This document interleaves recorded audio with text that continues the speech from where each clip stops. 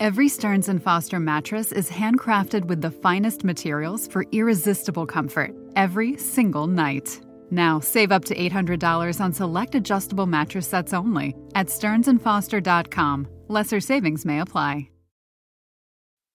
I first started running about 15 years ago as a way to quit smoking.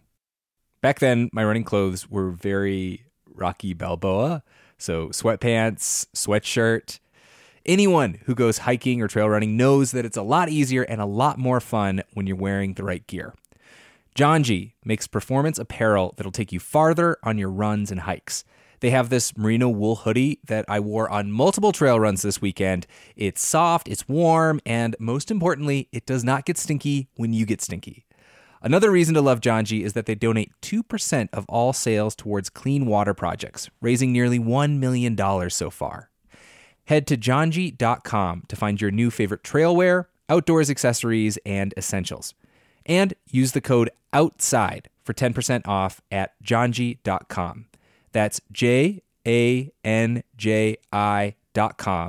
with the code OUTSIDE for 10% off. When I was a little kid, my whole family, grandparents included, packed into a Dodge Caravan and went on a 2-week road trip to Wyoming. We saw the rodeo in Cody, a grizzly bear in Yellowstone National Park, and an epic thunderstorm near Devil's Tower. On that trip, I fell in love with the West and the natural world. This might sound cheesy, but it kind of made me who I am today. Wyoming has it all. Breathtaking hikes, kid-friendly museums, 2 of the coolest national parks in the country. The truth lies west. Discover yours at travelwyoming.com. Hey, this is Outside In. I'm Nate Hedgie. A few months ago, we profiled a group of women in Maine who swim in the ocean without a wetsuit all year round. It was a very heartwarming story about freezing cold weather, and we were really excited when the Outside podcast from Outside Magazine asked to feature it in their feed. Well, today, we are returning the favor for a very different swimming story that they made a few years ago. It's all about how long you can hold your breath. And trust me, it's really, really great. It was produced by then-host Peter Frick Wright in 2018 during a really cool series called Sweat Science, which reported on the outer limits of athletic endurance. And heads up, this story has some excellent but very tense sound design that simulates the feeling of running out of air. If you've had traumatic experiences with drowning, or the idea just totally freaks you out anyways, this one might not be for you. All right, enjoy. Well, let's kind of actually start in the middle a little bit. And can you just describe the pool? Physically, or like the whole picture, like emotionally too? Both. It's an Olympic-sized pool, and it seemed like a lot of times the filters and stuff were breaking. I remember our instructors like getting mad about that, and it sounds like the chlorine levels are off often. And the clocks don't work. And then there's like this temporary, I don't know what you call it, but it's just it's like a arc, like think like an old farm building, but it's just a canvas, like half of a cylinder shape. It's just this temporary structure that goes over just the pool. They bring us in on a bus, and then you walk into this gated area. Everything's fenced off. And then you line up and everyone drops their rucks. And then, then we would like change into our UDTs, which are these like terrible throwback 100% cotton, thick, stiff shorts. I don't know why we wear them. I think they just wear them as like, just to make things harder. Then you have a t-shirt. And then we go in and shower, and then we line up on the pool. And there's always this huge rush to have us line up with these timelines.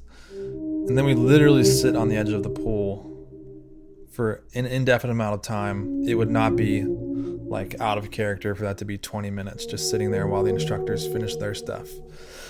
And you're just waiting? Yeah, just like waiting. You're not supposed to talk. And then they kind of walk around you ominously, and you're just kind of basking in the fact that you know you're about to halfway drown.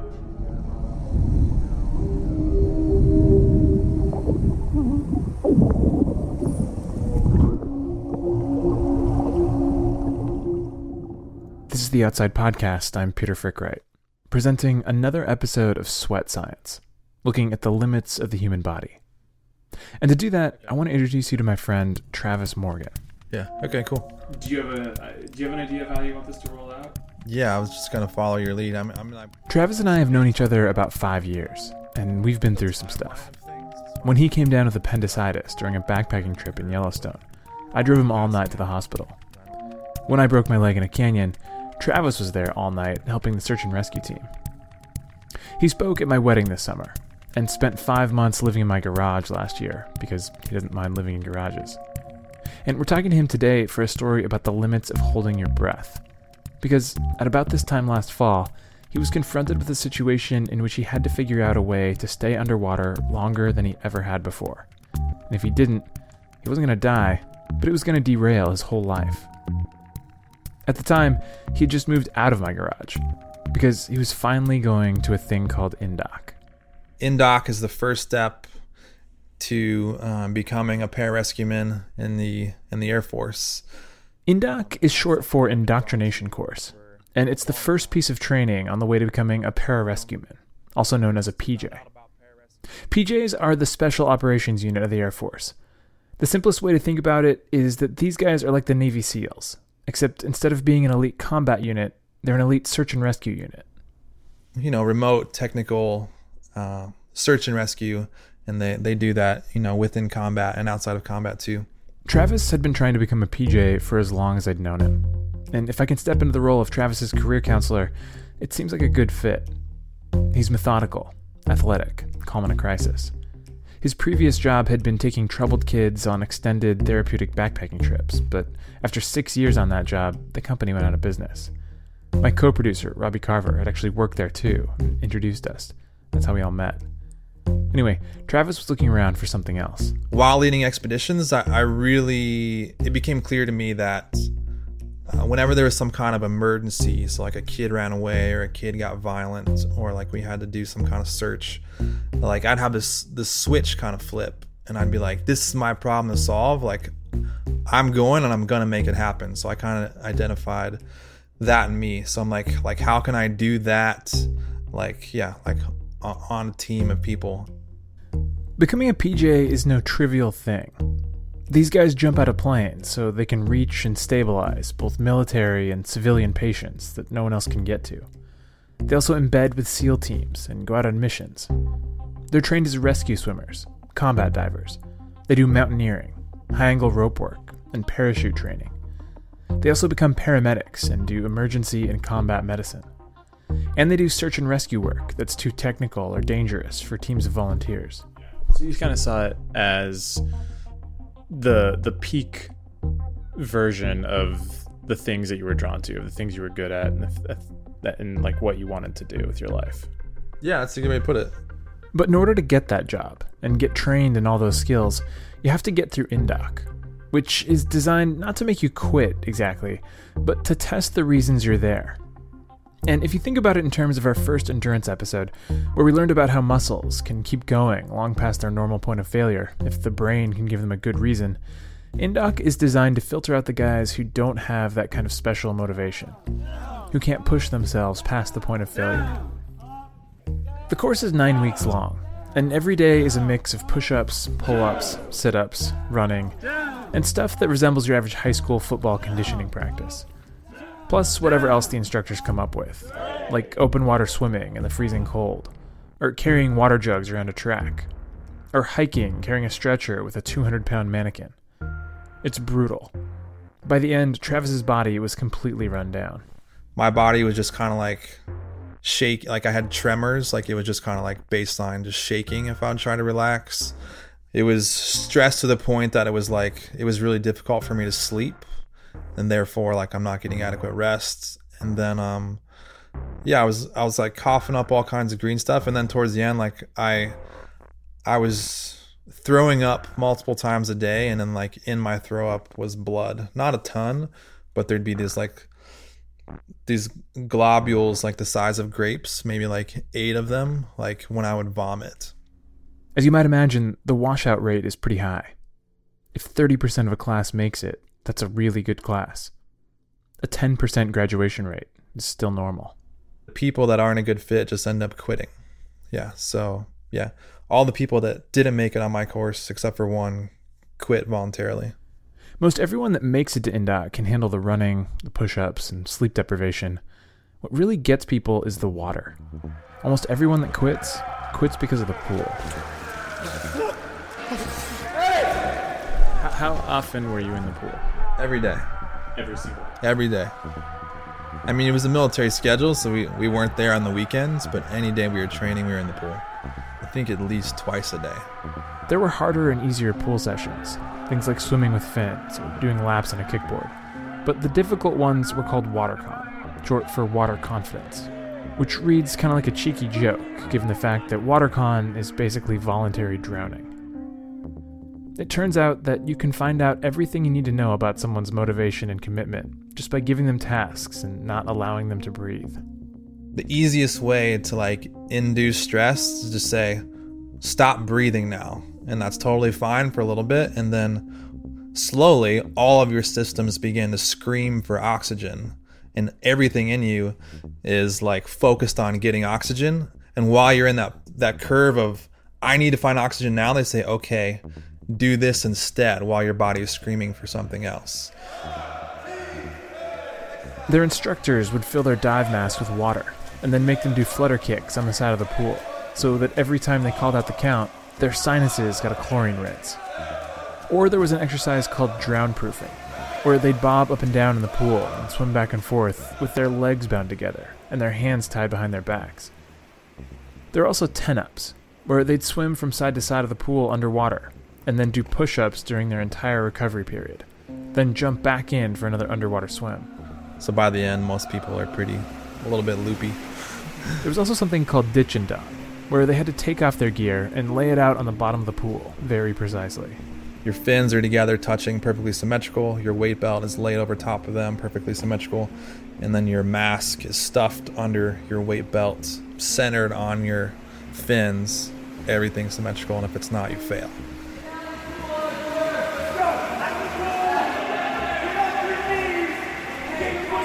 But the most quintessential breath-holding exercise they did is called buddy breathing. 2 people underwater passing a snorkel back and forth, and the instructors deciding when each one gets to breathe.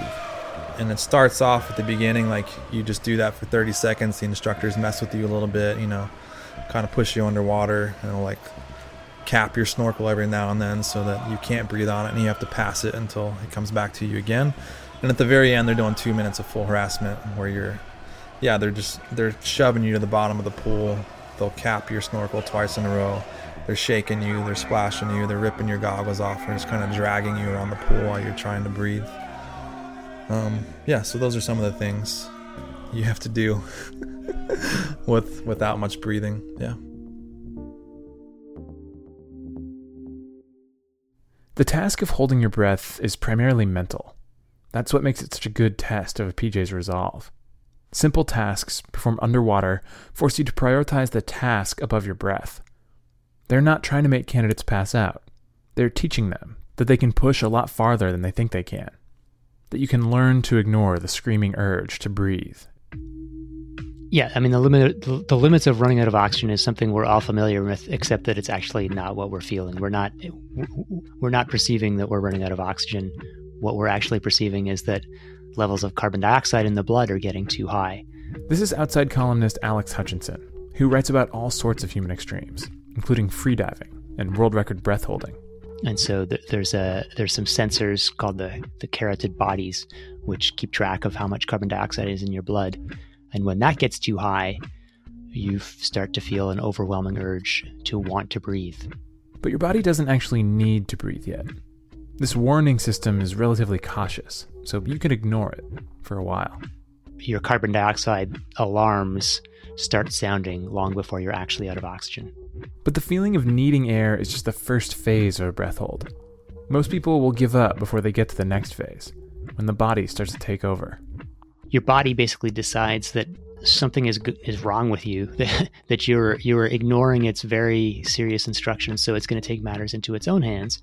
And so your breathing muscles start to contract on their own. These are called involuntary breathing movements, or IBMs. And so that marks the start of what's called the struggle phase, which is basically that you're struggling against your body, which is trying to force you to breathe. It's very unpleasant. Your body is trying to reverse barf air into itself. But you can ignore these too. And at a certain point, once you've learned to do that, there's kind of no limit to how long you can hold your breath until you actually do run out of oxygen. And when you get to that point, you will black out. Blacking out is the body's last-ditch effort to save itself. It's like going into standby mode, so that your brain and muscles use the minimum amount of oxygen, and you last as long as possible underwater. Your larynx clamps down, so as not to allow water in. But at a certain point, either seconds or minutes later, your throat will open for one last gasp. So you just have to hope that someone gets you out of the water before that happens. Which actually means that there's probably no better place to pass out than in the pool at Indoc. Like, you're just surrounded by paramedics who watch people pass out on a regular basis and have like a very clear method for how to respond to it. So yeah, I'm happy to pass out at Indoc. The thing is, once you pass out, you're red flagged so that instructors can keep an eye on you. If you pass out so many times, they make you stencil HLOC on your shirt, HLOC, and that stands for hypoxic loss of consciousness. If it keeps happening, you're removed from training. I know of about 3 people that were just removed from training because they passed out too often. And just to be clear, the instructors are not trying to make people pass out. It's just a byproduct of taking people right to the edge of their endurance. Chances are, if you're at Indoc, you've trained your body to burn oxygen really, really well. You can run all day and lift all kinds of heavy things. But the pool flips all your training on its head, makes burning oxygen a liability, and it filters out the people who can't handle that and calm down when their survival instincts kick in. The problem for Travis was that it seemed like he was too calm under stress. His survival instincts were AWOL. In fact, there was one event in particular that he couldn't do without passing out: the 50-meter underwater swim. So the 50 meter is actually kind of a different event at Indoc. I feel like maybe it was like a recent thing, and the instructors kind of know that it's just something that you need to do to get through Indoc, and they're like not trying to make you fail this. They're not trying to stress you out. So you get in the water and you hold on to the pool gutter and you just sit there and you really try to, do whatever you need to do to get ready for the swim. The body at rest consumes much less oxygen than an active body. So to get ready for the swim, Travis would try to relax and breathe deeply, almost supercharge his system. My buddy had showed me this breathing technique where you breathe out like really steadily, breathe out everything you have for like 3 seconds. There's like a little bit of a pause, and then you breathe in, the biggest breath possible for 3 seconds. And then I would just kind of hold that just for, a couple seconds and try to like almost flex my stomach. And in my head, I was like, pressing the oxygen, creating more pressure to like perfuse the oxygen into my cells. I don't think that's what happens, but that's what I was doing. Then they got in the water. The instructors said go. Do you get to push off the wall? Yeah. You push off the wall, and what I would do is kick, glide, and then pull, glide, and that was my rhythm. Kick, glide, pull, glide. So usually like the first 25, cruising through the deep end at Indoc was actually really pleasant. You're in the deep end, you're underwater, like the instructors aren't going to mess with you, and like you're just cruising.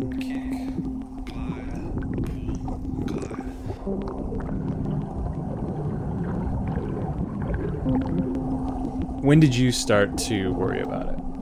I started to worry about the 50 when we first did the 40. Hey! Wake up, you! Wake up! I don't have a clear memory of what happened, but I surfaced, I stood up, and then I think people said I kind of like shook for a little bit and never really like fell over, but was like just totally out of it. And then I remember like coming to when like an instructor was in my face, just kind of like, whoa, like didn't make it on that one, huh? And I was just like, what, like what just happened? Like I'm standing up. I remember finishing, and then maybe we did another 40, or it was like a 45 or something. And I think like the same thing happened, and it was like, oh crap, like all of a sudden, I think this is like, week 7 or 8, and like there's this thing that I have to do that's harder than what I am doing, and like I can't do the short version yet. The really troubling thing was that Travis had pretty much exhausted all of the normal ways of extending his breath holds. He was in really good cardiovascular shape. He could ignore spasms in his diaphragm and choose not to breathe until everything grayed out and disappeared. But that was the problem. He wasn't quitting or giving up. He was passing out. I know a bunch of people because of the team that I'm on who have made it, and I'm like, if they can make it, I can make it. And then like all of a sudden out of blue at the very end of Indoc, there's this thing, and it's like, yeah, you've never done this successfully, and everything suggests that you're not going to make it. And it wasn't just ego at stake here. Travis had already invested a lot of time and energy in the idea of making it through Indoc. In fact, just because it's such a crazy story, let's take a minute to walk through everything he's been through trying to get here. Travis found out about the pararescue program while he was in the Army ROTC program in college. He wanted to do something with the military, which is kind of weird if you know him. Some of the way America had gone about their wars, I was like, I'm not stoked to be at like the tip of the spear of that. Like, I'm not sure about it. But the rescue mission, like zero qualms. I was like, no matter what's going on, like I want to make that mission happen. So I chose specifically to do medical evacuation. He wanted to be a helicopter pilot, and so after college signed up for flight school. But he kept getting bumped from the courses. And the short version of a very long story is that like I bounced between different aviation units, and I would get a flight slot, and then it would dissolve, and that would happen like every 6 months. Every 6 months, he thought he was going to flight school. Every 6 months, he didn't go. And then the Army has like a magic 3-year window. If you don't go to your school training within 36 months, they release you. So they released me, and they gave me a general discharge under honorable conditions.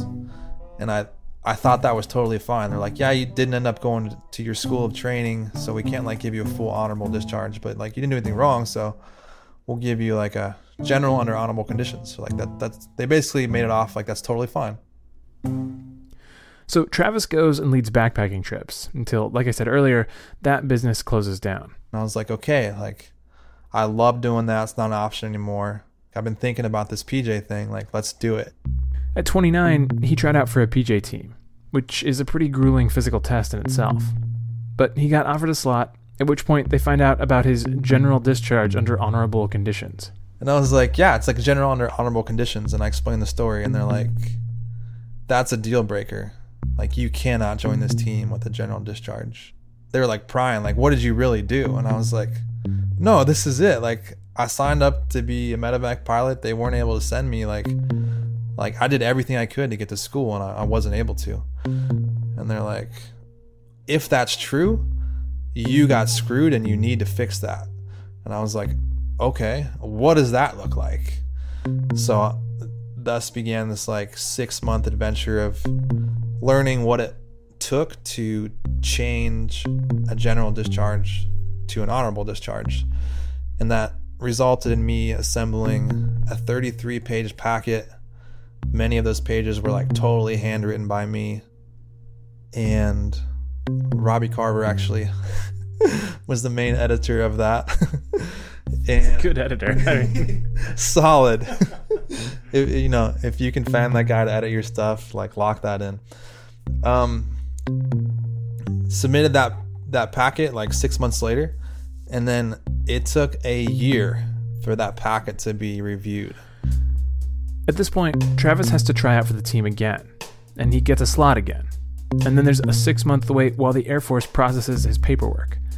But then while he was waiting, he told the guys on his team that he'd signed up to be an officer. and they're like, hey man, like if you really want to do the work, which it sounds like you do, which is like hands-on work with the team, like you need to be a PJ. Like the officers are mainly just human resources managers. They're organizing logistics. So he went back and tried out for the team again. And this time he got as far as taking his flight physical, which on some bases is completely done in 24 hours. And at the end of the day, it took them 1 year to process my flight physical. You forgot the part that where you were gonna try out for the team, and then we did the backcountry trip across Yellowstone, and you had appendicitis, and you had to wait another year, right? I forgot about that. Yeah. So that was another chunk of those times. Because did I have a tryout scheduled right after that? Yeah, I was supposed to come back and try out. And I was like, hey man, I just had my appendix removed. Like, can I push this back? And then they're like, what? You had your appendix removed? Like, you need to wait at least 1 year after you have any significant surgery. And I think I flipped my lid and I was like, this is a standard surgery that some astronauts have done, like preemptively before they go into space. It's like a routine thing. They're like, all right, 6 months. I was like, dear God. Anyway, he was finally on the team, at which point he had to wait another year for a slot to open up at Indoc.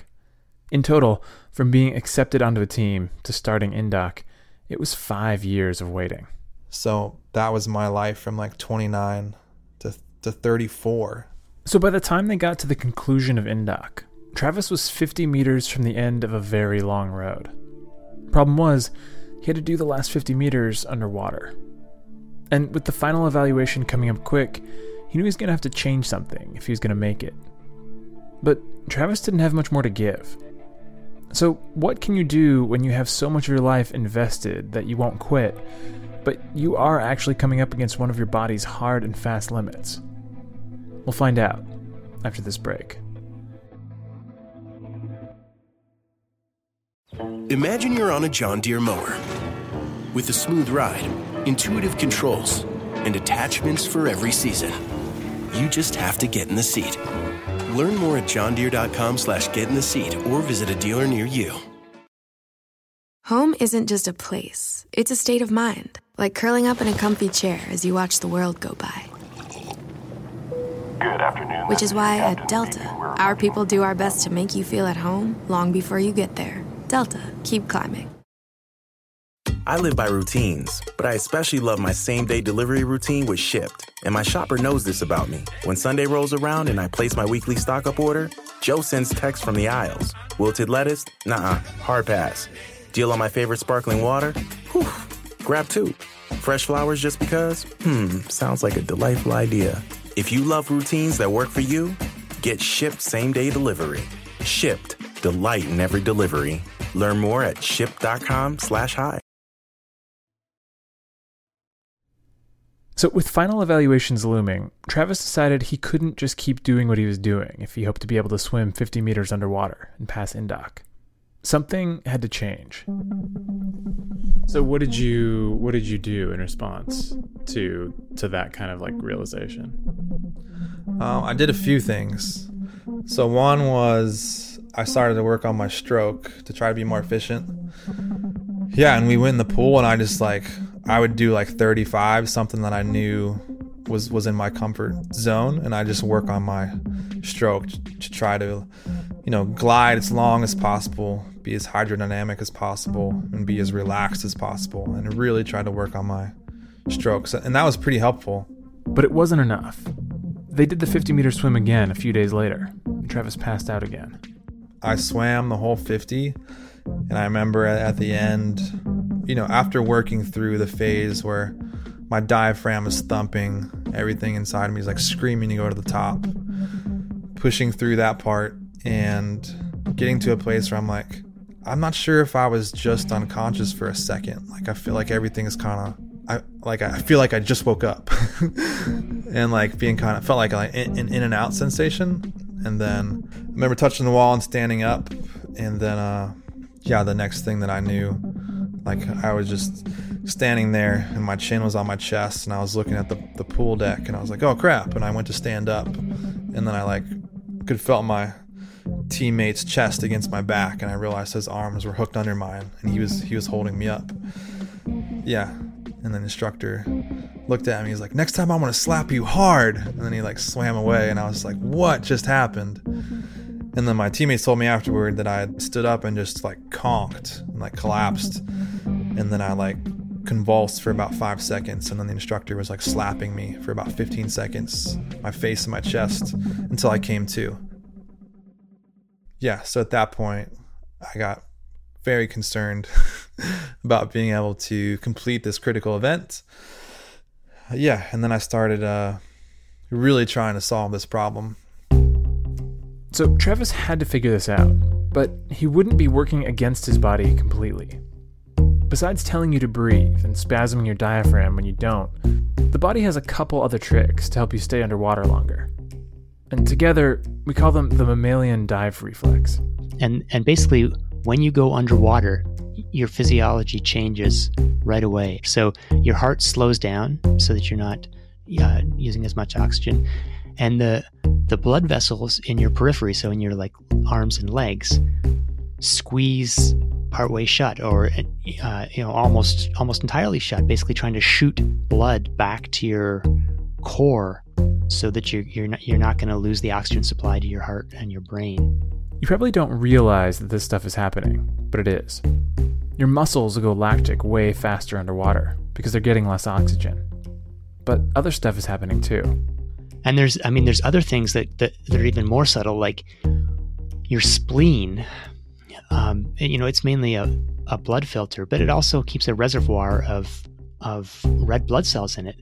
And after you've been underwater for a little while, your spleen will basically squeeze itself like a sponge and release all these red blood cells carrying oxygen into circulation. So it's like a backup reservoir of extra oxygen. What Travis didn't know when he went about trying to figure out a way to extend his breath hold was that he was accidentally short-circuiting the dive reflex every time he prepped for the 50-meter swim. Without meaning to, he was turning it off. So how did you go about trying to solve the problem of passing out? Yeah. So thankfully, my roommate was really good at the 50. He was a rescue swimmer in the Coast Guard, and he'd also done some free diving. So like the 50 was not a problem for him. He told his roommate what he was doing before every swim. Breathe deep and try to supercharge his cells with oxygen. And his roommate said, whoa, you probably shouldn't do that. You should probably just relax. Take one deep breath and go. And I was pretty confused because at that point, especially during the underwaters, the 25 meters, I feel like that breathing pattern like helped me a lot. Like it made those much easier. Like those weren't nearly as hard after I started doing that breathing pattern. So I was like, I don't understand what's going on. Like this breathing pattern should help me. And I thought it was.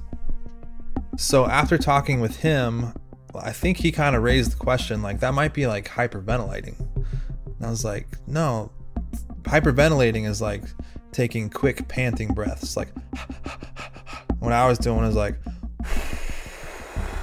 pause, hold, and then repeat.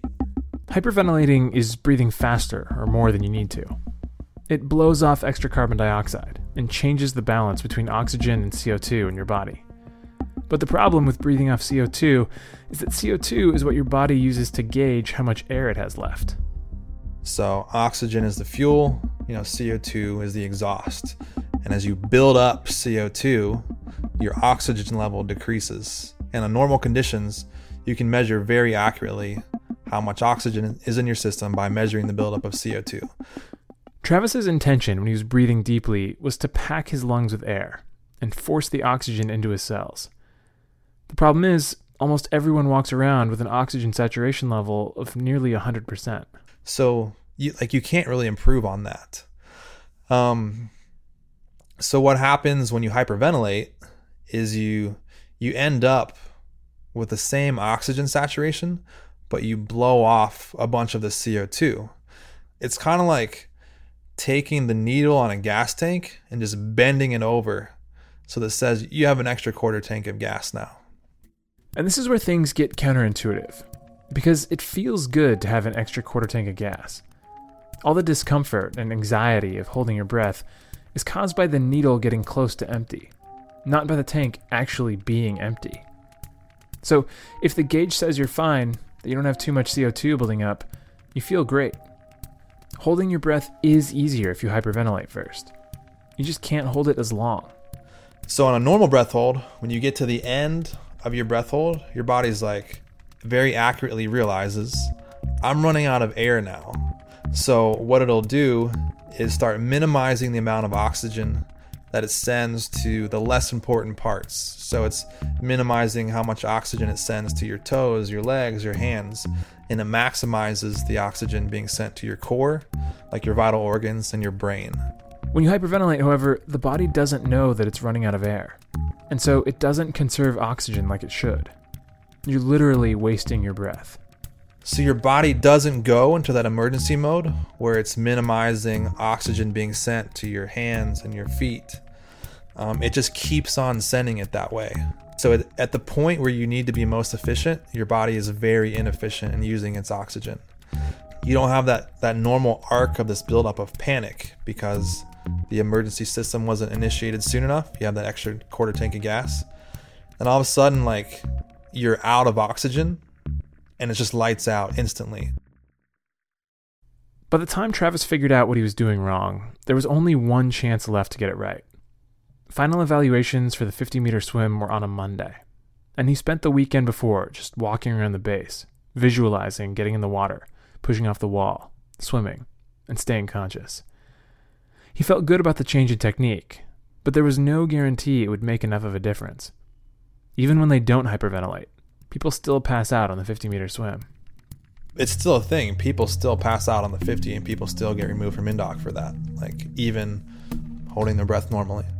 And that's when I was super sick and I'm like coughing up blood. I'm just like, that was like the least capable that I felt all of INDOC. If he failed, he'd be washed back for medical reasons, and he would do INDOC again, probably joining a team about halfway through the course. But because he'd been delayed 5 years, he was now 34 years old, getting towards the upper age of recruits that actually make it through. It's a common story where someone gets like sent back for a little thing and then something bigger happens. They get really bad shin splints, or most people have like a max of 2 or 3 INDOCs in them. Like, it's quite the filter. So all his training, plus 5 years of waiting on paperwork and other delays, then 9 weeks grinding away at INDOC, coughing up green stuff and puking up blood, it was all going to be for nothing if he couldn't stay conscious. Yeah, I walked the whole length and just tried to relax. A couple people went in front of me when it was my turn. Yeah, I just hopped in and held on to the pool gutter and like just relaxed, like from my head, like just kind of incrementally walked down to my neck, shoulders, torso, thighs, feet, just like letting all that stuff like just like tingle through and relax. When they said go, and I just like blew out everything, filled up, you know, my belly, my chest, my throat. I looked straight up to try to get pack as much air as possible into my throat. Just some trick I learned on YouTube. And then I went for it, and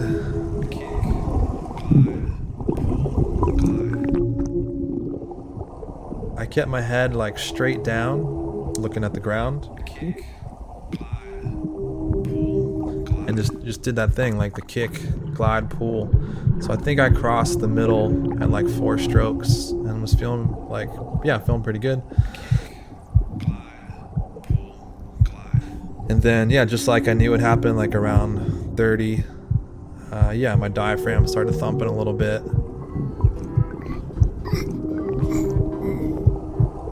And my body, began the progression of like, it's time to breathe. The problem with the one breath method is that you're fully present for every urge to breathe and spasm of your diaphragm.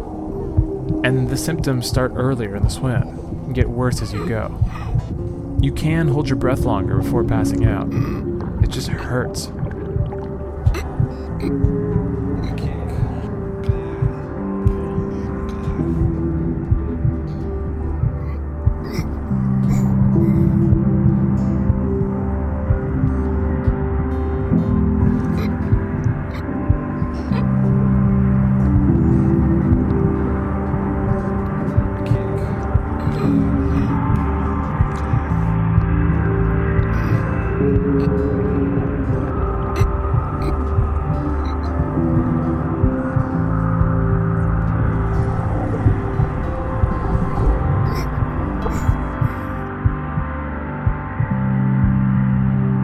Finally, he touched the wall, which on his previous attempts was when he'd passed out. And then I remember getting to the end. I'm like, I've done this before.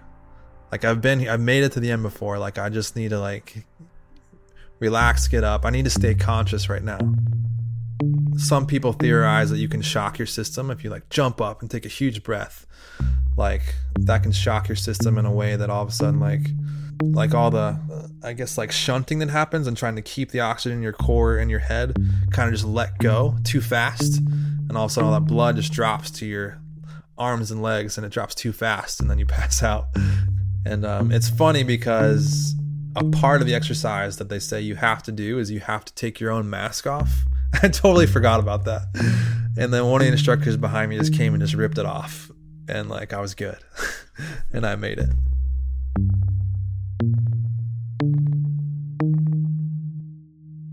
Like a lot of the physical limits we've been exploring in this series, oxygen is a pretty squishy barrier. 99% of the time, it's mental. And the pool at Indoc is designed to test you mentally, find out how far you're willing to push yourself. But when you hyperventilate, you bypass the body's built-in safety mechanisms. There's lots of information out there about the dangers of doing stuff like this. The instructors at Indoc told everyone not to hyperventilate. What makes Travis's story so interesting is that he didn't know that that's what he was doing. Well, what I didn't realize was this breathing technique that my buddy had showed me was totally was something that he took out of like Wim Hof's breathing method. Wim Hof is this actually pretty incredible guy who does all sorts of superhuman things involving the cold and sometimes the water. He sells a breath training program and says practicing it keeps him from getting sick and allows him to withstand the cold. A couple of scientific papers suggest he might actually be onto something, but he does not claim that he can help you hold your breath underwater. On his website, he has like really clear disclaimers like don't do this around water, don't do this in any place where it'd be dangerous to faint. But like the reality is that his method gets passed around like without those disclaimers. Like people are like, oh, this is a cool thing. Like since doing the method, I can like hold my breath way longer. Like it's so much easier when I hold my breath now. And I'm like, I'm in. Like Indoc is like all about enduring the suffering like when you're holding your breath. And if there's something you can do to make like be more effective like at that skill, like tell me. Most serious athletes spend a lot of time exploring their limits, pushing against them, or trying to. It can be frustrating to know that your mind is the thing holding you back.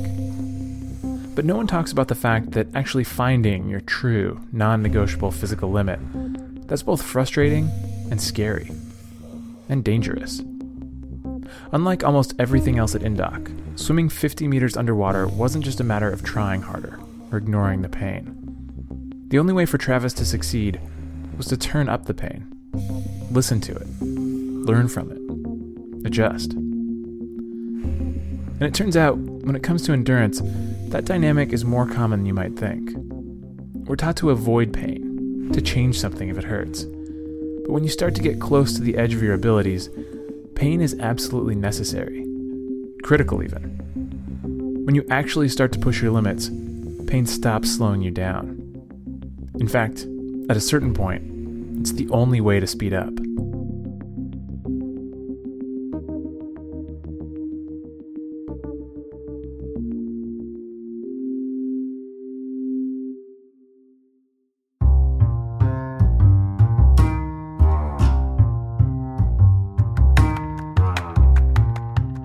The Outside Podcast is hosted by Michael Roberts. That story was produced by Peter Frick Wright, with editing and music by Robbie Carver.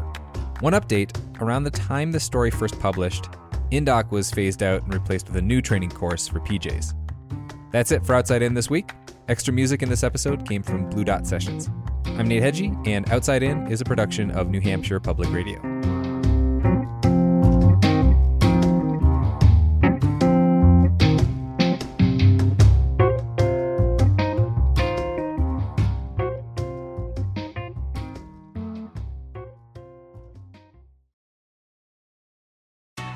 Escape to Ocean City, Maryland, and discover a place that just feels lighter, where every day feels like Saturday and French fries are a food group, where flip-flops are always in fashion and seafood is always in season, where the boardwalk is bustling and the beach is right outside your door, where you can rise with the tide and feel like a kid again. Ocean City, Maryland, somewhere to smile about. Book your trip at OCOcean.com. I live by routines, especially my same-day delivery routine with Shipt. Because when Sunday rolls around, I'm not scared. I got my shopper on the way with all my favorites. Shipt, delight in every delivery. Learn more at Shipt.com.